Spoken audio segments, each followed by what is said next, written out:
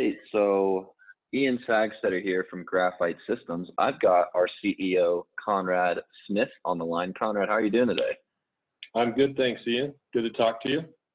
Yeah, even though we spoke probably like 10 minutes ago about something else, already graphite, but yeah, it's good to catch up again.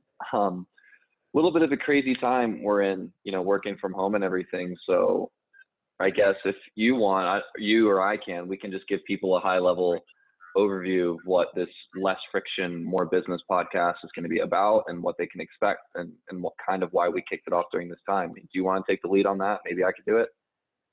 Sure. I'll just make a few comments and maybe you can jump in as well. So, yeah, for sure. Less friction, more business is our motto. It really defines what we're trying to do, kind of a motto that defines the vision or vice versa. But there's so much friction tied up in business in these, weird kind of dumb things that we have to do. And everything, all of them aren't dumb, but sometimes the key requirements that we have to go execute on end up being implemented in ways that just cause us to waste time in dumb ways.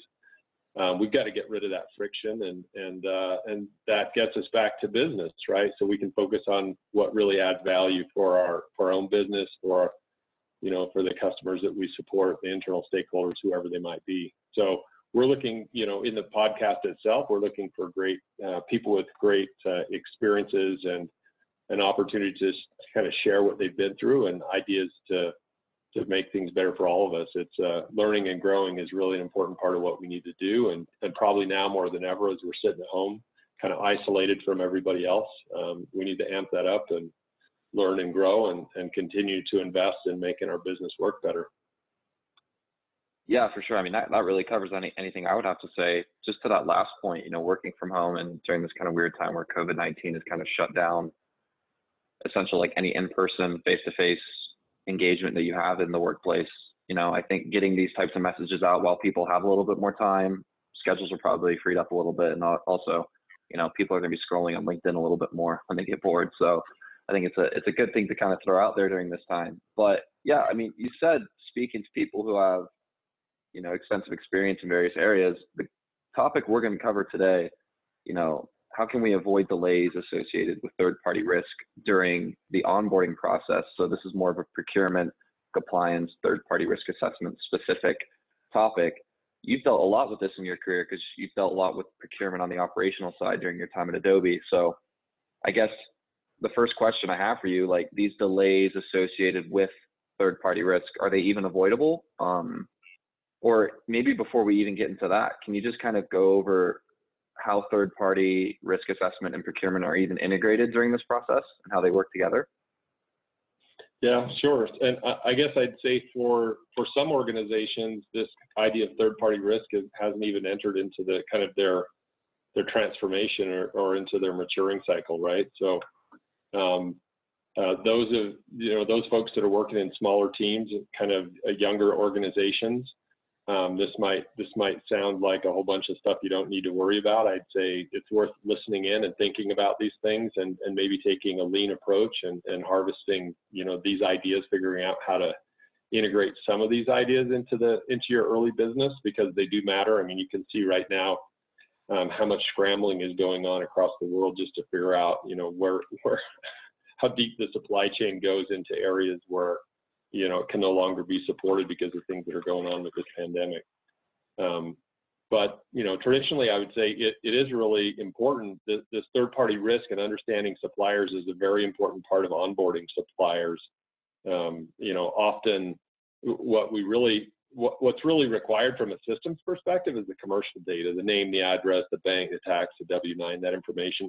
Everybody in any organization of any size really has to collect that information in order to pay their suppliers and report taxes properly.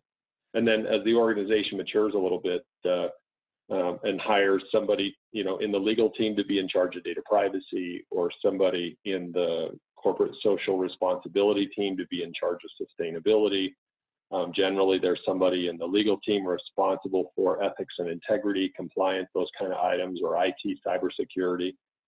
These are all really important things for any organization to pay attention to in today's world more than ever, right? I mean, you can't ignore privacy and security. The risk to your organization to have a data breach and not be prepared for it is pretty organizations that are in, or privacy problem, right? Privacy data breach. The risks there are high, and people can and should be paying attention to those things. And that means those organizations are coming back to procurement, asking procurement to, don't onboard a supplier until we get the chance to evaluate the supplier for those particular risks. That should happen, and it's kind of, in some ways, it's unavoidable, and it should be, because we do need to do our part there. But I'd also add that we can be smart about how we do these things, right? There's sometimes we over rotate and really push the pendulum all the way out to to one extreme, and we do kind of more than, or we ask for more, and we build a process that's more than needed, and sometimes even those processes become so complicated that the complication of the process distracts from what we're trying to accomplish anyway, right? So a simple process that's really focused on what you're trying to accomplish is far more effective than maybe over rotating on these things. Okay, no, that totally makes sense. So I'm going to piggyback off one of the things you said there. You said if a company has a data breach or some risk type issue occur, let's say that let's, instead of an if, what if that becomes an actuality at a large, enterprise organization? What are the consequences that could potentially derive from that? And maybe why should companies pay even more attention because of said consequences? Well, I won't go too, and I'm not an expert to go deep into legal issues and a whole bunch of other stuff, other than to say, if it's often, in fact, if you look back at the news, often it's a third party that's created these issues in the organization, the weak points. So there's an investigation to understand where it broke and how it broke, and that usually trickles its way back to a third party, to a supplier where there was a weak point in the process. And then all eyes are back on procurement. Like, why did you bring that supplier in? What's going on? How did we make sure that wouldn't happen? And that's sort of fair. I mean, it's sort of fair and sort of unfair, but that's our responsibility. I mean, it's procurement's job to bring in suppliers that are, high value and meet the needs and requirements of the organization. So ahead of those things, it kind of feels like, hey, we're wasting time. We got to get this project going. But in hindsight, you would always go back and say, well, geez, I would have done way more due diligence on that supplier if I would have realized what kind of risk they were bringing to the organization. And so, we do need to do that. We need to stop and, in the job, we need to stop and assume worst case scenario, what's going to happen. How do we quickly understand what that is? What's the probability and impact of something going wrong with this supplier? How could they derail things for us on the, across the rest of our business? But we've got to have a process that can do that quickly, right? An organization can't afford to spend weeks and weeks or months doing investigations. It's got to be more of a quick triage, right? There's a lot of companies that we work with that are going to be low risk, and we got to be able to quickly filter through those low risk situations and then dial in on the suppliers and then invest more effort, more time on those suppliers where there's high risk of a problem. Yeah, no, that completely makes sense. And kind of, again, piggybacking off what you said, it sounds that if you're spending too much time assessing this risk, then people from the procurement, or let's say like the marketing team wants to buy a solution to streamline X process, they're going to get frustrated because it's taking so long to do the assessment, and then that's going to fall on procurement. But if they don't do it and then some risk gets associated with it in the end, then it falls back on procurement. So it seems like procurement's kind of in this awkward position where they're always the bad guy. Yeah, I mean that's how it feels sometimes. Kind of damned if you do, damned if you don't, right? Because if you jump in and do this stuff, you can kind of slow it. It starts slowing it down. But if you don't, then you're going to be kind of the scapegoat at the end. And there's a lot of things in life that are like that kind of make you wish you were in a different role. But I look at it a little differently. I think that's a great opportunity, right? We are in procurement are in a terrific place to add value to the organization, to understand and recognize these possible, challenges, risks, and even or opportunities, and to do something about them, where often the business owner is blind to those things because of the timeline and the crunch that they're under. But I want to reiterate what I said. I mean, the answer here isn't to take a bunch of time on everything. You have to be really dynamic or, flexible and triage and focus in where the risk really is. You can't do a peanut butter approach and treat every supplier the same. Okay, so how do you, within that process, not treating every supplier the same, like how do you streamline the risk assessment process for some suppliers that come through that you potentially deem low risk, and how do you determine which ones would be high risk that kind of deserve a little bit more of a manual review? Yeah, that's a good question. So if you kind of traditional risk management always takes you back to looking at risk based on two dimensions. One is probability. So what's the probability of something going wrong, and what's the impact of something going wrong? Because it's kind of the blend of those two things that is going to determine where you need to invest most of your time. I mean, the probability of your landscape provider, creating a data breach for you is really, really low. I mean, the impact of a data breach, that's really high, but the probability of that coming from your landscape provider, that's really low. Right? So kind of mapping and not even thinking at it on a per supplier basis, just think about the types of suppliers that we deal with. And this is how most companies do it, right? They're saying, well, if the supplier has access to our employee data or to our customers' data, then the probability of something going wrong from a data privacy perspective is high enough that we're going to do something about it. Of course, the impact is really big if you have a breach of personal data.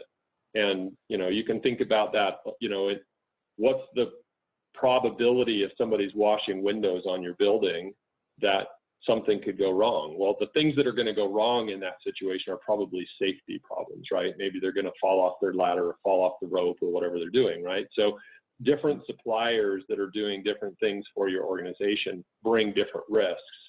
And you can look at that at a type of supplier, a spend category perspective, identify the risks that matter given that situation, and then adjust your evaluation of those suppliers, as they come through the process. And not just initially when you onboard them, but also through the life cycle of doing business with them. Okay, that makes sense. And going off of that, how do organizations, let's say they don't have a specific solution? Well, first, before I even ask that, do organizations have specific solutions typically in place that solve this problem of determining which supplier needs a higher level of risk assessment?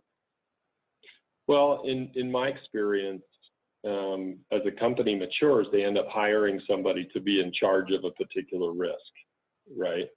So, the head of engineering, the CTO or the CIO or somebody's going to hire somebody to be in charge of security. And, that person then begins to look at tools or technologies or processes in order to get their job done. And that's going to be, I talked about people in privacy or somebody in IT cyber or somebody in sustainability or, there's all different types of risks. The challenge is often those individuals start coming up with solutions in a vacuum. And there's third-party solutions that are out there that touch on these various risk areas, and expertise in those. But often what that means is that the company's approach to managing those risks with suppliers becomes pretty fragmented. So I typically see the procurement and AP team onboarding suppliers with commercial data. And then these other organizations say, but, stop, we need to send an email with an attachment or, some other process out to the suppliers to have them, complete a separate survey or do some other assessment. And it's disconnected from the overall procurement process. That's one of the biggest problems, because the disconnectedness of it all makes it really hard to manage, as well as get an end-to-end view of what risks are we looking at. And then when it's all done, even having a holistic view of what risk exists with a particular supplier. Okay. So what recommendations would you put in place for a procurement team or risk team to make this process less fragmented and make it a little bit more streamlined than it currently is? Well, I guess I would say as a really important starting point is to not run away from this, right? It's because it's this no-win situation. It's easy to sort of try and dodge the bullet as long as you can. Like, I can't win here, so I'm just going to kind of ignore it, and I'm going to fight back and, not build it into my process. If you're a procurement leader and your organization's at a level of maturity that these risks are being managed, then you need to take ownership of them, right?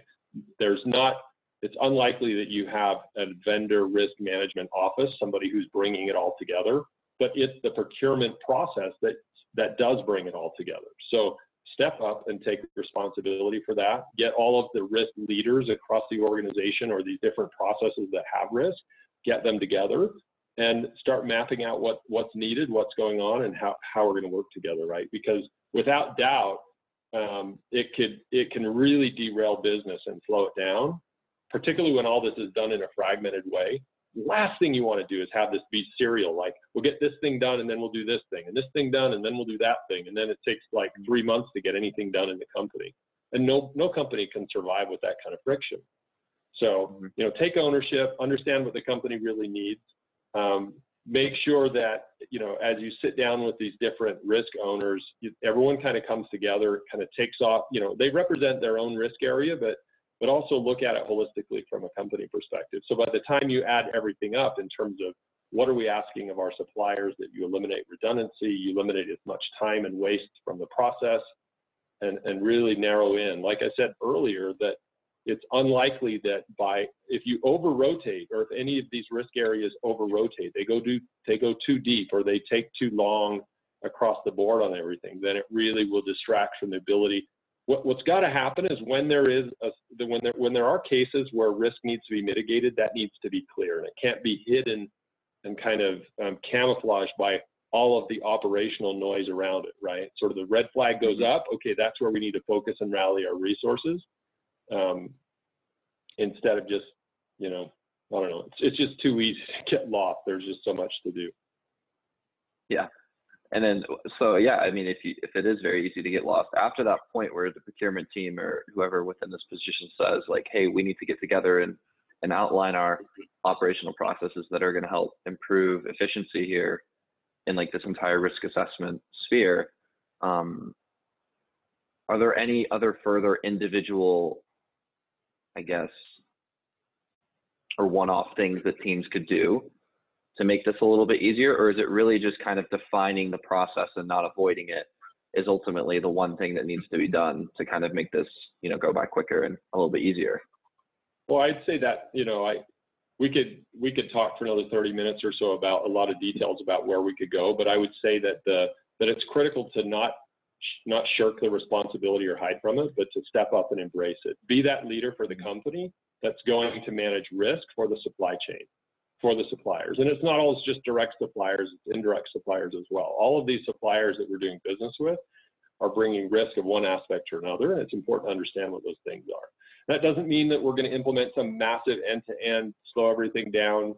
It's more of what matters for our business based on the needs that our business has right now, so that we can invest at that level. By being a leader at that level and having those conversations, those conversations are inevitably going to lead to improvements in the process, both in terms of being more effective in identifying the risks that matter that we need to mitigate, as well as getting rid of wasted time in the process and getting rid of this friction. It doesn't do much to step up and be a leader and not have it go down that path. And I think most real leaders are going to carry it that direction. Of course, there's technologies out there. You know what we do at Graphite, and ours is a great one to help with these problems. But the first step is really taking ownership and deciding to lead and make things better, and being committed to get rid of the friction. Okay, great. Well, that's a lot of really valuable insight there. And, with me being, new to this whole risk management, procurement, compliance sphere, a lot of it, like transparently, was kind of over my head, but I'm sure that there's a lot of stuff in there that current, people within that work environment would really appreciate. And kind of to wrap it up there, I don't want to take too much of your time. The episodes to follow, we're hoping to host some pretty exciting guests that have a lot of insight into specific spheres. If you want to maybe dive a little bit more into that, kind of the future of where this podcast and what direction it's going to go. I mean, because as much as people would love to hear us chat all day, we do need to bring a little bit different perspective. Yeah, well, and I don't want it to, with this podcast, it won't just be us. I've already invited a handful of my friends that are in leadership roles, from CEOs of giant tech companies to various roles across organizations, primarily from a procurement to supply chain perspective. Everyone's really excited about the podcast and wants to sort of jump in and help out. In today's world of COVID work from home, we'll have, I'd like to have some topics in here about how to do this more efficiently. If this goes on for months, I mean, we're all going to have to figure out how to stay sane without the normal human interaction that we get, while at the same time, doing our very best to be productive and keeping business moving. Unfortunately, this looks like it's going to have a giant economic impact, and maybe the best way we can all individually help minimize that impact is by individually keeping our jobs moving forward and keeping our companies moving forward. So we just can't let all of our companies come, down to a slow moving, halt. Like, we've got to keep business going, and that will help us as we all come out of this recovery together. So anyway, lots of different topics. I got lots of different ideas in terms of, how do I work from home and stay efficient and effective as an individual. I've tapped into a couple of leaders that are looking at that from a leadership level. How do I keep my team working, being aligned and working together?